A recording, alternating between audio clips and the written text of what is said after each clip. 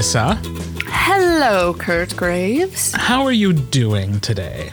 I'm having a bit of a day, but, it's snowing, which is my favorite thing. And we finally got my dog to stop picking every squeaky toy to play with while we were recording. So I feel like things are on the up. We'll see if that's foreshadowing for later. How was your Monday? My Monday has been very busy, and the person who's moving in across the hall in my office building is moving there from right above me, so it's been very loud. Because they're moving furniture above me and then taking it one floor down and then moving it across the hall. So it's just been a very noisy day, and I still have a lot left to do work-wise, even when we're done recording. So same here. Home tournament week. Yay. So before we jump into today's topic, let's talk about Kakana. We were both in the same place at the same time. And we barely had a conversation. Just as is becoming the norm. Yeah, people were making a lot of fun of me because, okay, I'm going to admit something on the podcast right now. To all the people who are on the South North Etude bus, I lied to you.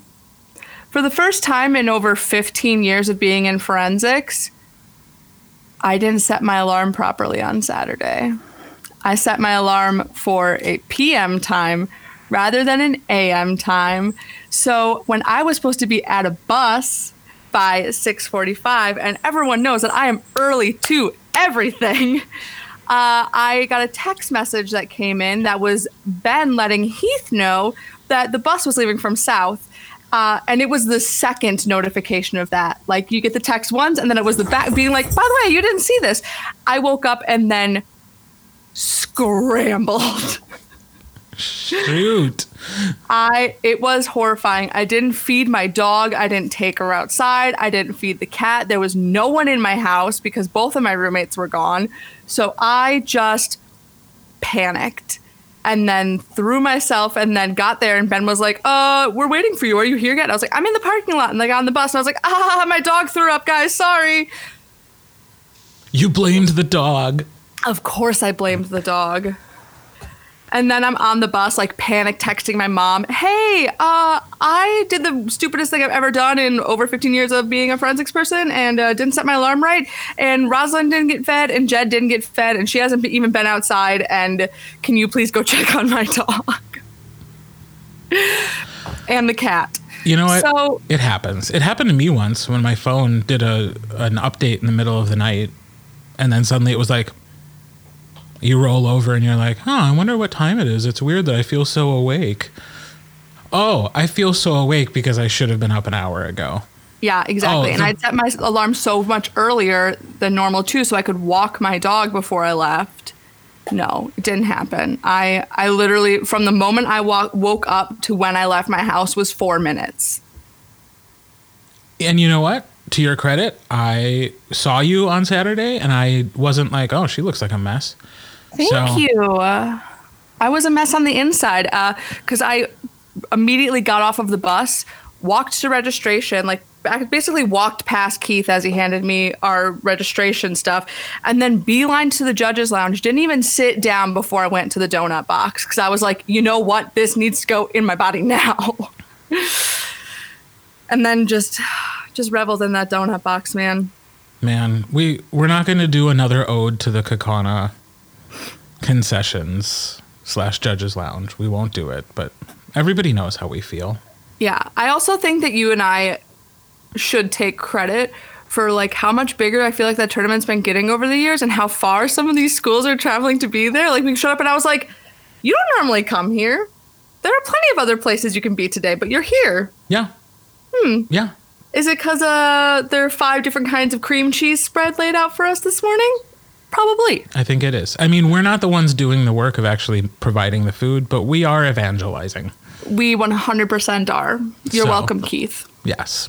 And if we're evangelizing, Keith's mother is the saint. Correct. I was going to say, and congratulations to his family who puts in so much work at that tournament, making that judge's lounge the most extra of all judges' lounges. Can I tell you what my favorite edition was this year? That would not be your favorite edition. Yeah. There was a baby this year. Oh, I didn't even know there was a baby there. Yeah, they were just like. Are you talking about that toddler?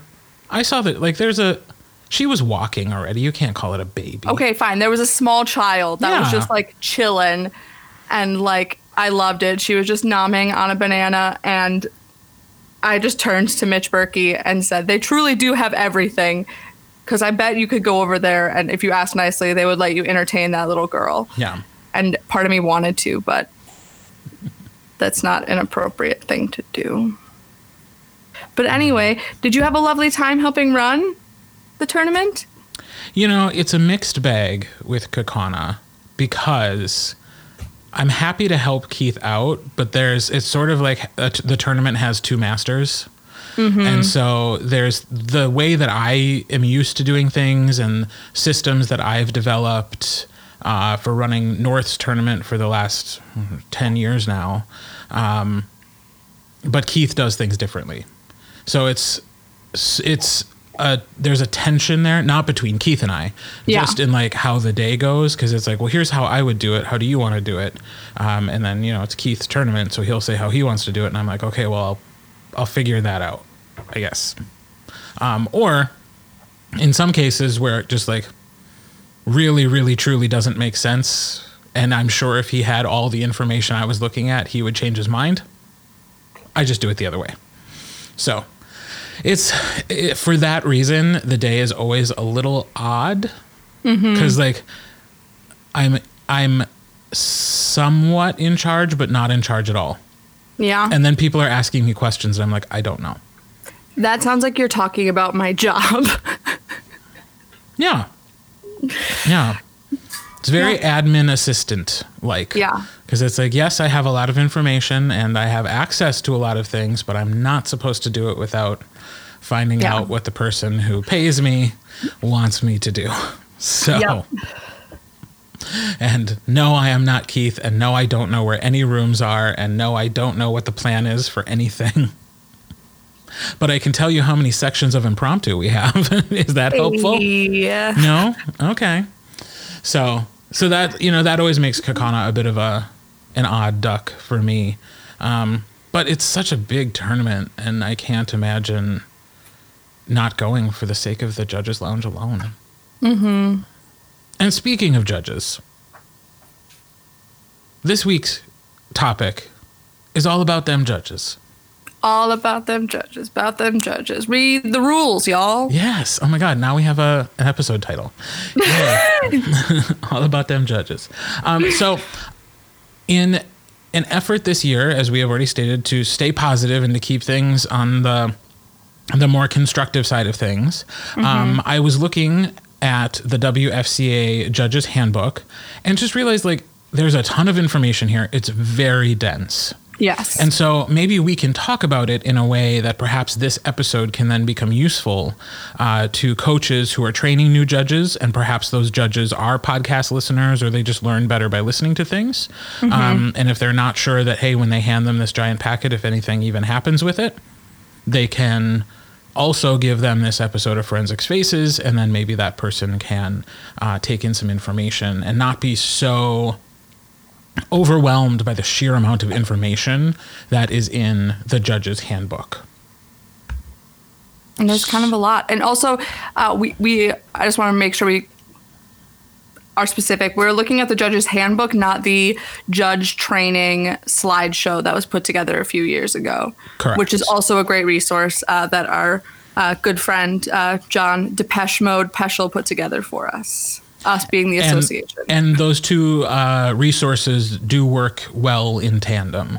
Yes. The slideshow has a lot of information from the handbook. The handbook can support the slideshow. So if you're doing a judges training, I recommend both. I made my own a few years ago based on the WFCA one and just kind of altered it to include some personal info for my school.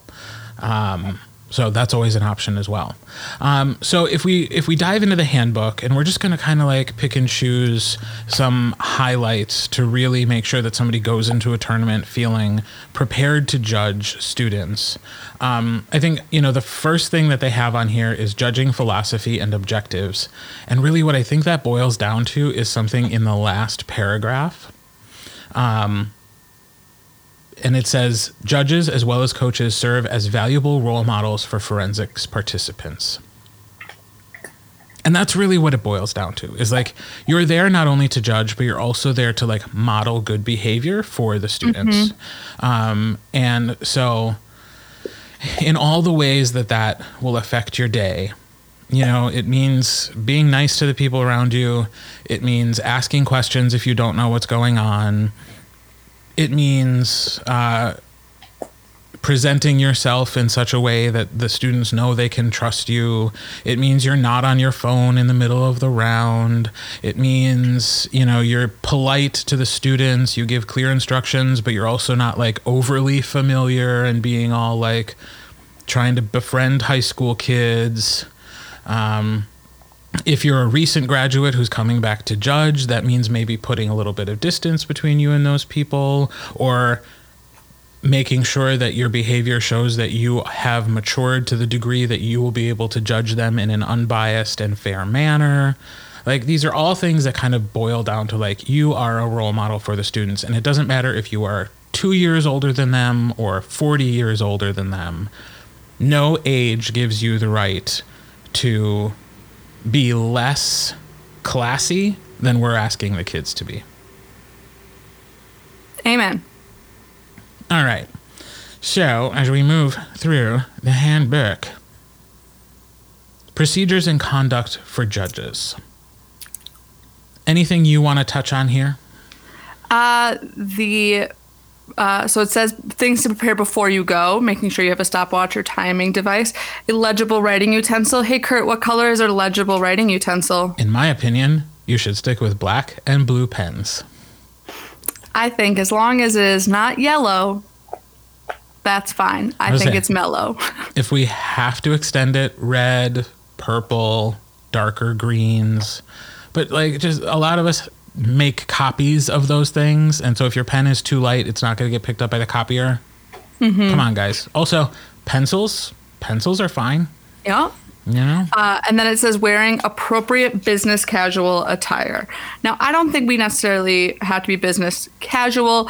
As anyone who knows me knows, I'm overdressed for most things in life all the time, because that's what brings me joy.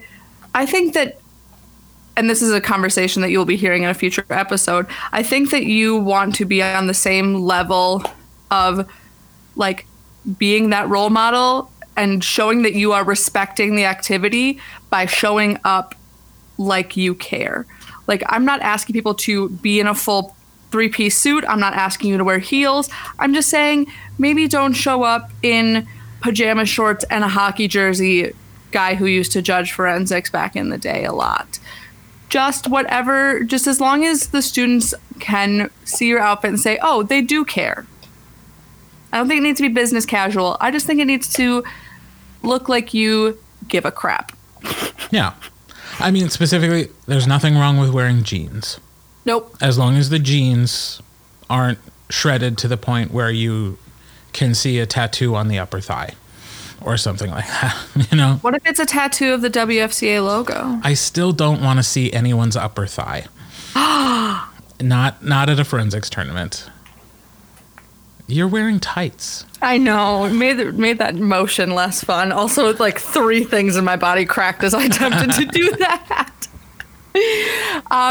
So it also is telling you, it's labeled sort of in a chronological order on this, things to do once you get there, making sure you go to the judges meeting. Every tournament you go to is going to have a judge instruction sheet. I don't think there's a single person who doesn't put some sort of physical paper sheet in judges folders, or at least that you have access to. And if they don't, they have a very thorough judges meeting. I think the only people I can think of that don't might be, no, Sun Prairie does. They just don't have all of your things set out in there, I think. But there are lots of tools laid out to help assist you once you get there, including having all the rules for the categories that you're judging accessible to you. And most people are arriving at a tournament with plenty of time to go over those rules before you go into round, and also allow you time to ask those around you if you have questions about something. I don't think I've been to a single tournament in the last 2 years where there was a judge who had no idea about impromptu and needed to be walked through the process. And I would much rather that be happening that morning with multiple viewpoints, multiple opinions, multiple levels of experience around you than you doing that, like, coming back to tab turning in your critique sheets. Yeah, so nobody is above reading the instruction sheet or the rule sheets, because those rules change, y'all. So often. Because also tournaments are allowed to have their rules different. It's only the state tournament that our WFCA rules follow. So especially if it's a tournament that's allowing both organizations' rule sets and doing allowances for different things, just read it. It's there. It's almost always a fun color. So go with it. Yeah. So then we get into the competition room. And again, there's a lot of bullet points here.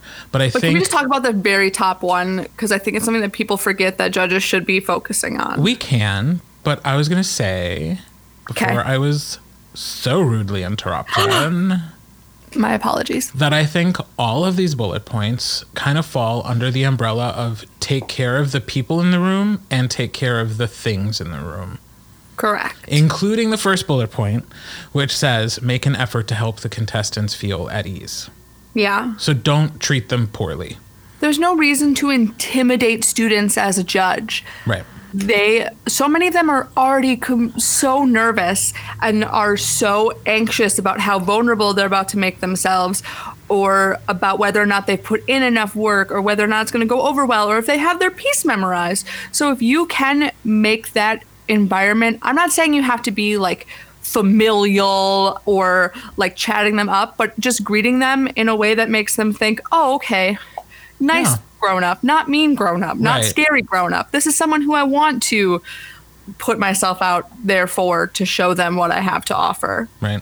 And in fact, they may be the type of student who needs that time, that quiet time before the round starts. So making too much conversation can kind of get in their head. So you may think you're making life easier for them, but in reality, you're not. A nice, friendly greeting, making sure everybody there who's supposed to be, and then let them sit. Yep. Let them have their time. Don't ask what school they're from. You can remind them to turn off their cell phones. I always do this if it's a first round that I'm judging. Doesn't matter where I am or what point in the season we're at. If it's the first round, I always, always, always remind people to turn off phones.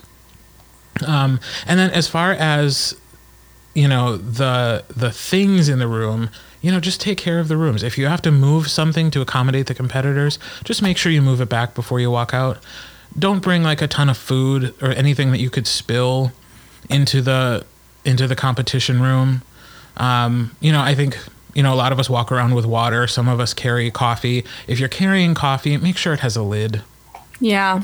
Don't be going around with open containers of coffee, because you could spill that and now there's an issue, and that's disruptive to both the students and to the custodial staff who's working there. And certainly you shouldn't be eating or drinking anything while students are performing anyways. No. So take care of the people, take care of the space. It's easy enough. Yeah. And then one of my favorite aspects of this is keeping the tournament on schedule. It's so many bullet points for that, and you'd think it's so simple. You would think so, and yet I do not know of a tournament where we aren't in the judges' lounge reminding people how to keep a tournament on time. It is winter time. We are so desperate to get everyone in and out as efficiently as possible. So when one person, it can genuinely be one person, can set behind an entire tournament and throw a tab room into scrambles to figure stuff out. So make sure that you are following that schedule. Get to your rooms a little bit before the 9 a.m., 10:15, 11:30 times, whatever. It's okay to be early. Yeah. Even if the room's not ready, you and the students can wait outside together and then go in there. You should be filling out your evaluations while students are speaking. I know that can be difficult for some people, but even if it's just writing like the beginning of a phrase and then finishing it out like later, But otherwise, it's also knowing the right way to word things so that you can be concise while still constructive, and making sure that you are always going back to the tab room after every round. Every round. Every round. Just go do it. And also, make sure all your kids have showed up. Yeah. Don't just... Most tournaments nowadays are double entry tournaments. Most are. Just because somebody was not there in the first 30 minutes, and this happens almost every week, a judge turns in their ballot and is like, oh, 2 kids didn't show up. It's like, well, but it's literally only been 25 minutes. Like, those kids could still be on their way. And the judge is like, oh, really? I had no idea. Yes. So keeping the tournament running on time does not mean trying to get out of there as fast as you can. The rounds are scheduled for 75 minutes. Just keep it within that 75 minutes and give yourself enough time to get to the next room on time. But otherwise, you don't have to try to be done in 30. Nobody gets a prize for being the first person to hand in a ballot. No. And pay attention. If there's information on the ballot that says double entered, assume they're coming. Yeah. You don't need to call the tab room to find out if this double entered person is really double entered. It's on the form. It's on the form. And also, tournament directors, you should all be putting that on your forms. There's no reason not to. I don't know why there are still some tournament directors out there who think that it's bad to put that on the form. We should know it every single time. And if you're someone who is that person who's like, oh, it creates a bias. No, it doesn't. No. You're being ridiculous. Don't do it. Also, making sure that, and I know that this seems like a dumb thing, but after you're done with your third round, staying in the judges' lounge if you can, to as efficiently as possible be present for when power rounds go up.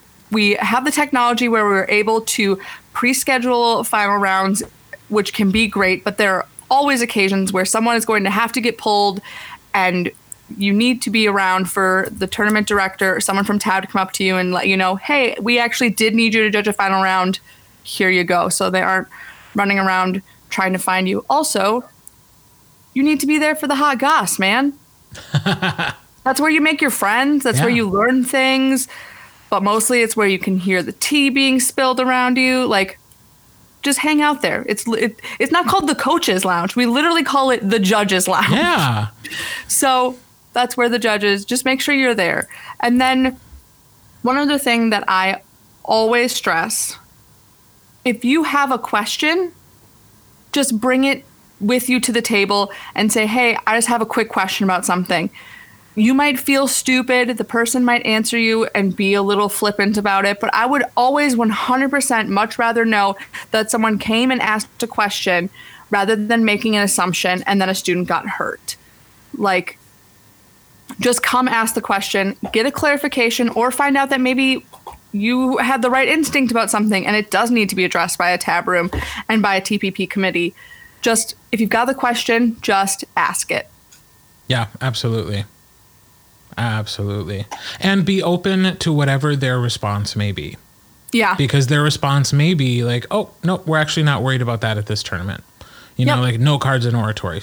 Early tournaments, we don't worry about that. Or, you know, somebody may feel that you can use, I don't know, a butter knife in a demo, and one tournament director may be like, no, the knives, like the rules clearly state no knives. Another tournament director might be like, it's a butter knife, I'm not worried about it. You know, so you might get drastically different responses than what you're expecting. It's their tournament. You did exactly what you were supposed to do. But to be clear, and this is a really important point, I think, for people who are new, it's not your job to disqualify a student, even if you are absolutely certain they broke a rule. It's not your job to inform them that the rule was broken. It's not your job to write disqualified on their form. You don't leave them out of your rankings. Judge them as you would any other student. Make a comment in their critique sheet that you believe a rule is being broken, and then rank them as though no rule has been broken, and then tell the tab room. They will adjust the rankings if, in fact, that student does get disqualified. So we appreciate your input and your opinion, but final decision is always on tab room and tournament director. And it probably won't happen fast enough for you to know what the result is, which is why we can't have you waiting there to rank just in case the rule is being overlooked. You know, so just rank them as though no rule was broken, hand in your paperwork, and then the tab room can adjust from there. The judge's handbook does go into detail on a lot of this stuff, specifically for new judges, which we're kind of speaking to anyways. So take a look at that if you want, but we kind of covered a lot of it just now. I would like to skip to tips for writing a good critique. Okay, let me get caught up. Okay, I've scrolled. Okay. So the way that the handbook breaks this down is it breaks it down into 4 basic ideas. Identify what works and doesn't work in the performance. Articulate your observations. Rank the performances. That's what we do in our organization. We rank. We don't give a score. We give a rank, meaning every person will have to be either in front of or behind a competitor. You are comparing them to each other. And finally, justify your rank. I mean, it doesn't get any more simple. Granted, there's a lot of information here that you can look up if you want to, but all you have to do is identify the things that you like and don't like, articulate why you like and don't like them. Preferably, you're using the criteria for evaluation in your articulation. It's not just like you bringing your own biases to things. We would really like it to be that you're critiquing the substance of the performance and not the style or not the your own personal preferences about pieces or opinions on a speech. Yes. Ranking, again, it's a rank, not a score. You can't give out more than 1-1. And justify that rank. Justify that rank. Can we just sit on that for a second? Please. Because I know that some judges feel like they'll read the critique sheet and they'll understand. But that's not the case always, especially if your critique sheet isn't that specific. And if you have ever been in a tournament where I am working a tab table, you know that I'm going to send you off to the side to write a key factor and rank on every one of your critique sheets so those students know. And I'm going to say it at my tournament this weekend, and I've said it so many times on this podcast, and we say it all over in this association. Those critique sheets are, for a majority of the students, the only thing they're walking away with the tournament, away from the tournament with. So put in the effort, let them know why, so they can leave and say, oh, okay, my presentation is sloppy right now, but my content is good. Okay, great. That's why I got that 3. Now I know what I need to do to bump up. Or the only thing that kept me from getting the 1 in the round was that my speed was too quick. I need to figure out how to slow down. And we're not asking for huge detailed things. Key factor and rank can be, for some people, a star that you write there and then you draw it to what you believe is the biggest thing there. It can be easy enough if it has to be that simple for you. Or it can just be a real short phrase. Some people write out a whole paragraph, which is great, but it doesn't have to be as big of a thing that people make it out to be. But it is a hugely necessary thing to do.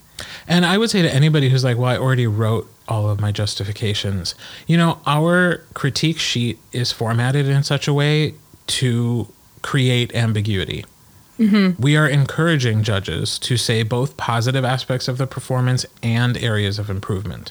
And so that's why you can't hand in a sheet without that justification, because you've given them both good and bad. And a student will walk. We have to remember these kids, they're kids. They are young. They will walk away from that saying well, I had good things and bad things. Why am I getting the 5 if I had good and bad? And so the justification and rank is your time to really point out the overarching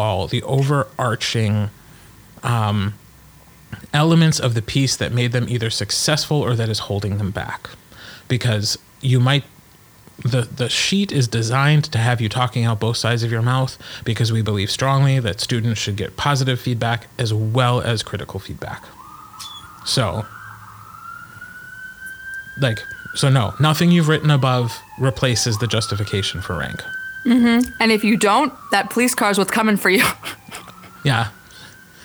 That police car is me at the intake table coming for you for not filling out your key factor and rank. That is me reaching out to the coach that hired you saying, hey, this judge is putting out inadequate critiques. Please have a conversation with them. That is me going up to a tournament host the next weekend saying, hey, your intake table was not looking over their sheets closely enough. I have a ton of students who are walking away having no idea why their ranks are, like what the justification of their ranks were. That police car is me. Yes. So glad we're keeping it positive this year. But here's the thing, like,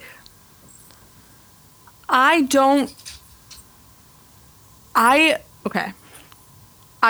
kind of went immediately from being a student into being a coach. Like, I was judging, but I was also immediately assistant coaching the second I got out. And so I never really got to be like just a judge. But as someone who now hires judges, as someone who represents our organization as program assistants, someone who is constantly having to give coaching clinics that are really just judging clinics, one of the reasons we really wanted to record this episode is because we want people to know we do revere judges. You are one of the more important aspects of our organization, like right under the kids who are performing. So we want to make sure that you have all of these tools and you have all of these resources here for you to help take you along. It can be hard. We know that it's hard. It's great when a judge comes back from a round and I ask how things go and they say, oh, it was so tough. That's great. And I want, and that's awesome. But I also want to acknowledge the fact that, like, kids first, like, we're going to be nice to kids. Number one rule, like, we're going to follow it. And if that makes me stand up on my soapbox and become Sally Field in that movie that I can't remember the name of. Norma Ray. Norma Ray. I'm going to be Sally Field. And I'll be Sally fielding your questions at my tournament on Saturday. Oh, okay. Good job. Thank you. You earned that shimmy, girl. So there are, in the packet, there are some examples of like an excellent evaluation sheet, very good evaluation sheets. Of course, this is as subjective as the performances you will be judging. So take that for what it is. But if you want some examples of like thorough notes that use good, explicit language, go check out these sample evaluation sheets. You will see that the ones they mark as good have a lot there. The one they mark as bad doesn't have so much there. But you'll also notice there's space on all of these pages. Mm-hmm. And this is something that I'll toot my own horn. I get complimented a lot on my critiques. You write excellent critiques. I am not somebody who, on a full page critique, I'm not somebody who fills up front and back and leaves no white space. You don't have to do that to be providing good, substantive, critical feedback. In fact, that can become overwhelming and then it can become meaningless. Yeah. And again, there's no trophy for having the most writing on a page. Pick out 2 or 3 things that happened throughout the performance in both positive and areas to improve that you can be articulate and thorough in your noting for the student. Give them something of substance. That is so much better than 15 notes that are all vague, basically just like checking off, like you had diction, you had volume, you had like, that's not super helpful to kids, so be specific in your feedback and don't feel like you have to fill up the entire page. 2 or 3 really good, insightful comments on both sides of the page are great. Yeah, and with specificity, that doesn't also mean that you're writing huge paragraphs. You can be specific and concise. Something that I've been writing on a lot of critiques for students this year is the concept of word economy, of saying more with less. There are ways to get things across, and you can say, okay, when you were at this point and being this actor in the plot, like, you really need to step up. You need to commit 100%, rather than saying, it would be really great if during this part or at this timestamp, blah, blah, blah, blah, blah. Like, that's not going to be super helpful. But finding ways to be as concise as you can, because otherwise a student, they're high schoolers. Some of them are going to be like, I don't really, that's a lot of things, man. I don't understand what they're 100% asking. but making that specificity and that concision is going to be the most helpful, not just for the student, but also for the coaches, because we're going through some of us hundreds of critique sheets every weekend. So help us out too. And you may think to yourself, like, well, if I'm writing that, even if it's for 30 to 45 seconds, like, I'm missing part of the student's performance. Yep. It's okay. Forgive yourself. We forgive you. The student forgives you. If you're giving them some concrete feedback and you know you need to write it down right now because you remember the words that they said, and that can be so helpful to actually quoting the piece so they know exactly what part you're talking about. If that means you got to take 30 seconds to write it down exactly, do it. Do it. The coach will thank you. The student will thank you. That's okay. These are really good critiques. They are in the handbook as examples of really good critiques. They are not filling in every single margin. That's the point I wanted to make. And then it ends with the code of conduct, which we've kind of already talked about. Can I just point out one thing that I didn't realize was in our code of conduct? Yeah. The judge coach point 6. Small children are not allowed in the judges or the coaches/judges rooms during festivals and tournaments sanctioned by the WFCA. There are a lot of people who don't follow that rule. Like, people aren't bringing their kids into competition rooms, but like, there are children around. Right. I think that probably is a vestige of when we did paper tabbing, and a small child ripping up a piece of paper or spilling something on a piece of paper could have really thrown things out of whack. Yeah. I think now a child can be in the room safely, and we don't really have to worry about our programs being corrupted just because there's a kid in the room or something, So that might be that number 6 might be of another time. Mm-hmm. Okay, but can we go to this top 10 things forensics judges should not do? Must we? Because I read this and I was like, these aren't great. Like, I almost feel like they're a little bit jokey. Yeah, they're a little bit jokey, and I feel like they are not that helpful.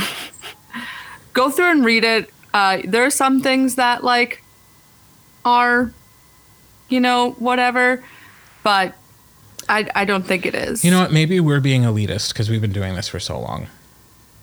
Because there are some of these things that make me think like, well, duh.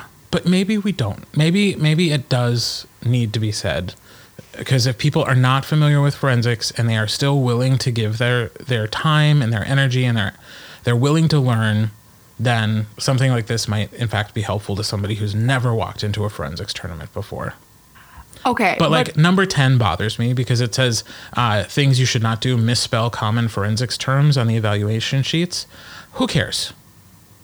We're all writing very fast. If you misspell something, it doesn't mean you're not making a good point about it.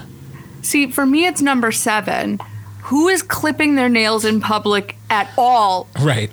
Anyway, let alone just being like, oh, shoot, don't mind me. I'm just going to come through and just trim up my talons real quick. No Fair. one is clipping their nails in public. 7, like that has to be a joke, right? But yet, it says all these things happen during a tournament. Number 6 is don't criticize a student for not wearing a suit. Like, that's good advice. Mm-hmm. And again, stay tuned for next week's episode about dress code. Hey. Don't announce that you've never judged the category before, that you don't like the category. Like, to me, that's such a like, of course not. But you know what? Somebody who's new might be trying to, in their own way, make themselves and the students comfortable by being like, well, I've never even seen this category before, and I'm just so excited. Don't do that. So read it. Know that some of these are maybe meant to be more for shock value or humor than they are actual advice. Yeah. And that is all we will say about that. I also really enjoy that there's a guide for coaches to selecting competent judges. I know, right? So all we can say to the judges who are listening to this is like, you want to be one of those judges. And if it's something you enjoy doing, like we all pay our judges. It's not a lot. It's not glamorous. But if it's something you already enjoy doing and you can get paid doing it, you want to be one of the go-tos. Yes. You want to be on the top of somebody's list if you want. if you're someone who is not necessarily regularly judging for school every weekend, but you want to judge more, there is a Facebook group. I should make sure I get the exact name right for this, where you can post that you are available for a certain weekend, or you can keep track of it because there are always judges who are coaches who are reaching out to find judges. And it is called Loading. My dog just bit my foot by accident. It is called the Wisconsin Speech and Debate Judge Exchange.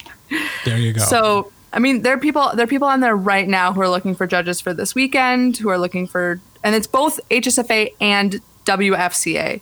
So go on there, go through it. It's a great resource. You don't have to be associated with a coach to be judging. Correct. Get in there. All right. So if you are new to judging and this is your primer, I hope we didn't freak you out with some very strong feelings about good judging etiquette. But we applaud you for taking some time to learn more about it before you go and do it. We wish you luck, and we want to make sure that you know that we are a resource for you just as much as anybody else in the WFCA.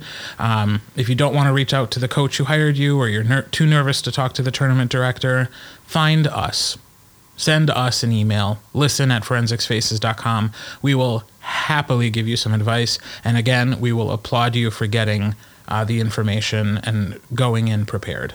Yeah. And thank you. As a coach who has had judges be genuinely life-changing adjudicators for my students and huge motivators and given compliments to them after tournaments and things, thank you. If you haven't done it all yet, thank you for even thinking about trying. You have no idea the impact you can make. Keep Truly. that in the back of your mind. Forensic Spaces is proudly produced in Wisconsin, the birthplace of the National Forensics League. Our theme song was written and performed by JJ Hammeister. If you're a fan of Forensics Faces, the best way to support the podcast is to leave a 5-star rating and review on Apple Podcasts. You can get in touch with Melissa and me by emailing listen@forensicsfaces.com. You can also find links to all our social media accounts and online merch store. Might I recommend getting one of the nice coffee thermoses by visiting forensicsfaces.com. I'm Kurt. And I'm Melissa, encouraging you to listen, Think, and speak. preferably in that order.